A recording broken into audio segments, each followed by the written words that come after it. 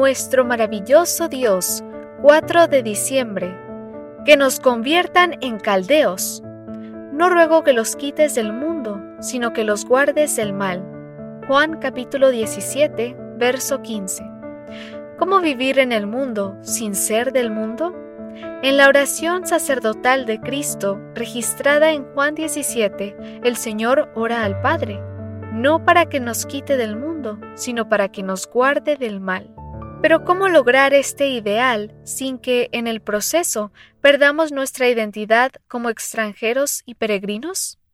La experiencia de Daniel y de sus 3 amigos en Babilonia nos puede ayudar, porque estos jóvenes hebreos lograron no solo vivir, sino incluso sobresalir en una cultura totalmente pagana, una cultura donde su fidelidad a Dios podía estar en continuo conflicto con la lealtad al rey.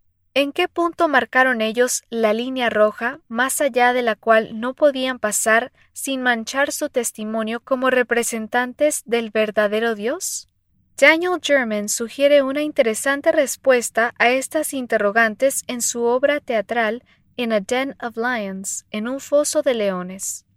En su pieza teatral, German presenta a Aspenaz, jefe de los eunucos del rey Nabucodonosor, declarando que hará todo cuanto pueda para convertir a los 4 jóvenes hebreos en caldeos.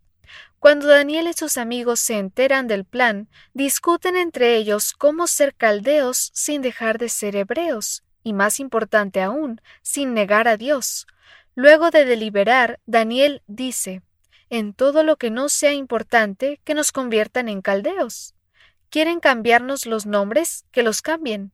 ¿Quieren cambiarnos el modo de vestir? Que lo cambien. ¿Enseñarnos su cultura? Que lo hagan. Es decir, pueden intentar cambiar todo lo que quieran, siempre y cuando no comprometamos nuestra identidad como embajadores del verdadero rey». Y así fue. Cuando llegó la prueba de los alimentos, no se contaminaron. Cuando Ananías, Misael y Azarías fueron obligados a arrodillarse ante la estatua de oro, no se doblegaron.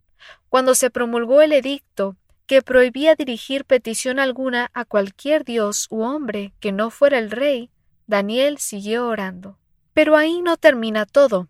En la obra de German, Daniel declara que nos enseñen su cultura, pero nosotros les vamos a enseñar lo que significa ser fieles al único y verdadero Dios. ¿Y en qué forma lo lograron? ¿Cómo vivir entonces en el mundo sin ser del mundo? Recordando al menos 3 cosas. 1. Que la oración de Cristo no es para quitarnos del mundo, sino para guardarnos del mal. 2. Que esa línea roja ha de indicar claramente qué aspectos de la cultura podemos permitir sin deshonrar al Señor. Y 3. Vamos a enseñarle al mundo lo que significa ser representantes del único y verdadero Dios. Padre Celestial, ayúdeme a no negociar mis principios doquiera me encuentre hoy y a enseñarle al mundo quién es el único y verdadero Dios. En el nombre de Cristo Jesús. Amén.